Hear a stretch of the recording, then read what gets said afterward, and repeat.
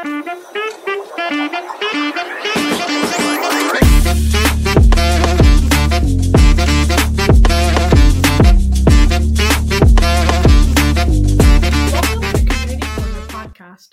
Finance Edition.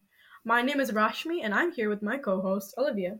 Today, we will be talking about one of the foundational skills you need to do well in personal finance. One of the main steps in setting yourself up for success in your finances is knowing exactly what you want to achieve. In order to do so, you need to have financial goals. But don't worry, we will be walking you through the different steps and even give you examples along the way. So, what exactly are financial goals? Well, financial goals are specific objectives you can set to achieve a desired financial outcome. These goals provide a clear sense of direction and purpose for managing money and making financial decisions. This can serve like a roadmap for budgeting, saving, investing, and spending, helping individuals prioritize their financial resources effectively. Just to add on to that, having financial goals ensures financial security and the ability to work towards your desired lifestyle. Correct. All goals boil down to what Olivia just mentioned. But in order to reach that goal, you need to set a realistic goal. Let's walk through the factors. The first one is your age group. As you go through different stages in life, your priorities vary, which is why that is the first thing to consider. So if you're a teenager, your financial goals will most likely revolve around education. They might aim to save for college, tuition, textbooks, or other educational expenses that might arise. Learning to budget and manage your part-time job's income effectively is crucial during this stage to prepare for future financial responsibilities. Like saving a portion of the earnings is also important to set a foundation for financial success in adulthood. For young adults, you'll most likely be focusing on paying off student loans and credit card debt to start with a clean financial slate. Building an emergency fund and learning to budget are essential skills to master. Some long-term goals for young adults might include saving for a down payment on a home, investing for the future, and establishing a retirement savings plan. And when you're in your late 20s and into your 30s, individuals often aim to save for major life events like buying a house, purchasing a car, and perhaps starting a family. Setting up an investment portfolio to grow wealth also becomes a priority. Retirement savings should start in earnest as early investments have more time to compound. In the 40s to 60s age range, stability is key, and financial goals may include paying off your mortgage, fully funding children's education, and ensuring an adequate life and health insurance coverage.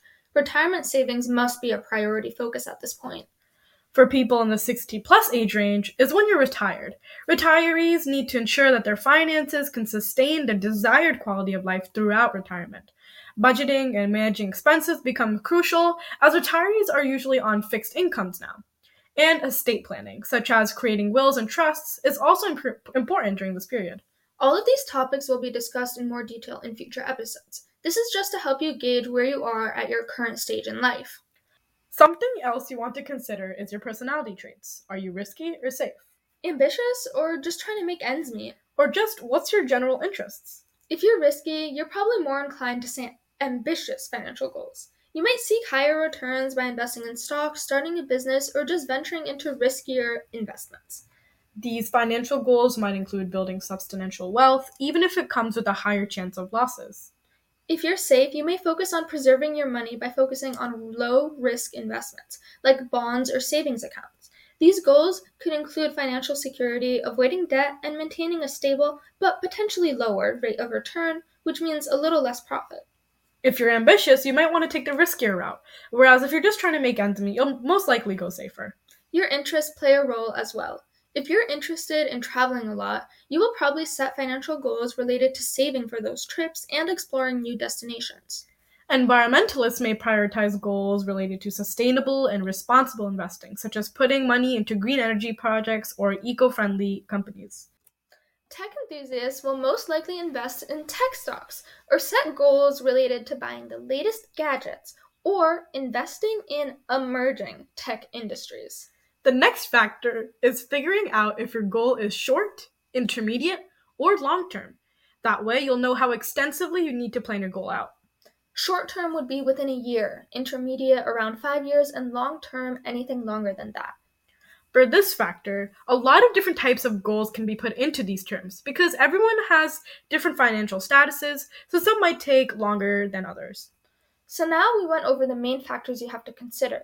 But how do you set up your goal? Well, there's this acronym called SMART.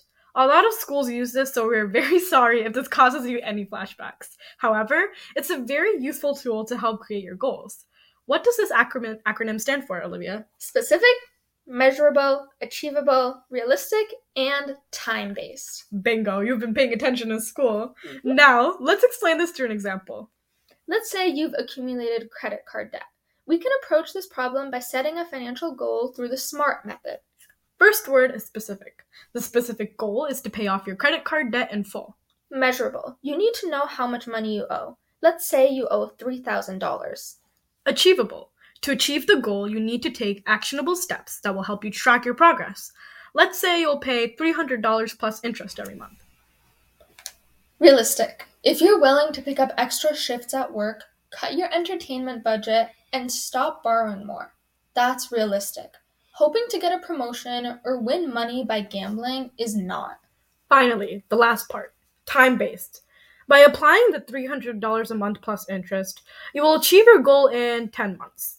So now your SMART financial goal is this. I will pay off my $3,000 in credit card debt in 10 months by putting $300 a month plus interest towards it. I will achieve this by cutting my entertainment budget and not using my credit card during this time. That's a great example. How about we go through this from the beginning? Do you have any goals, Olivia? Yeah, I want to have a car when I'm older. Well, that's pretty vague, Olivia. Let's start out by figuring out the situation in which you're trying to achieve this. First, let's consider the age group you fall in and your personality. So, I'm a teenager, and I'm interested in having an environmentally friendly vehicle. Since you're a teenager, when do you want to have this car? Well, I would want to have it about 5 years from now, once I'm in college. I want a car that can last me throughout college. Okay, so this would be an intermediate term goal. Now let's put all of this together now that we know about you and put it into a more focused SMART goal. Sure, so we know that I want specifically a environmentally friendly car and something affordable, maybe a used hybrid vehicle, usually costs up to $10,000. Since this is just a car that I want to get me through my college years, I'm okay with having a used vehicle. And that's the most realistic thing that I could pay for as well. That takes care of S, M, and R. Notice that you don't necessarily have to go in order. Do whatever makes sense for you, but make sure to include all 5 parts.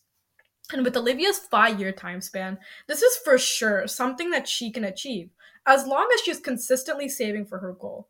Trying to save up $10,000 in 5 years, which is 60 months, is around $170 a month, depending on the exact car you decide on.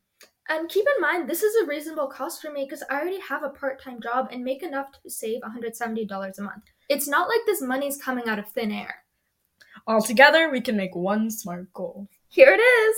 I will save up $10,000 for a used hybrid vehicle within the next 5 years by saving $170 per month from my current income from my part-time job. Now that's a great plan, Olivia.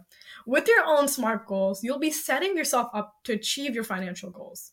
Thanks for listening to this episode of Community Corner Podcast Personal Finance Edition. This is Olivia and Rashmi. Catching up.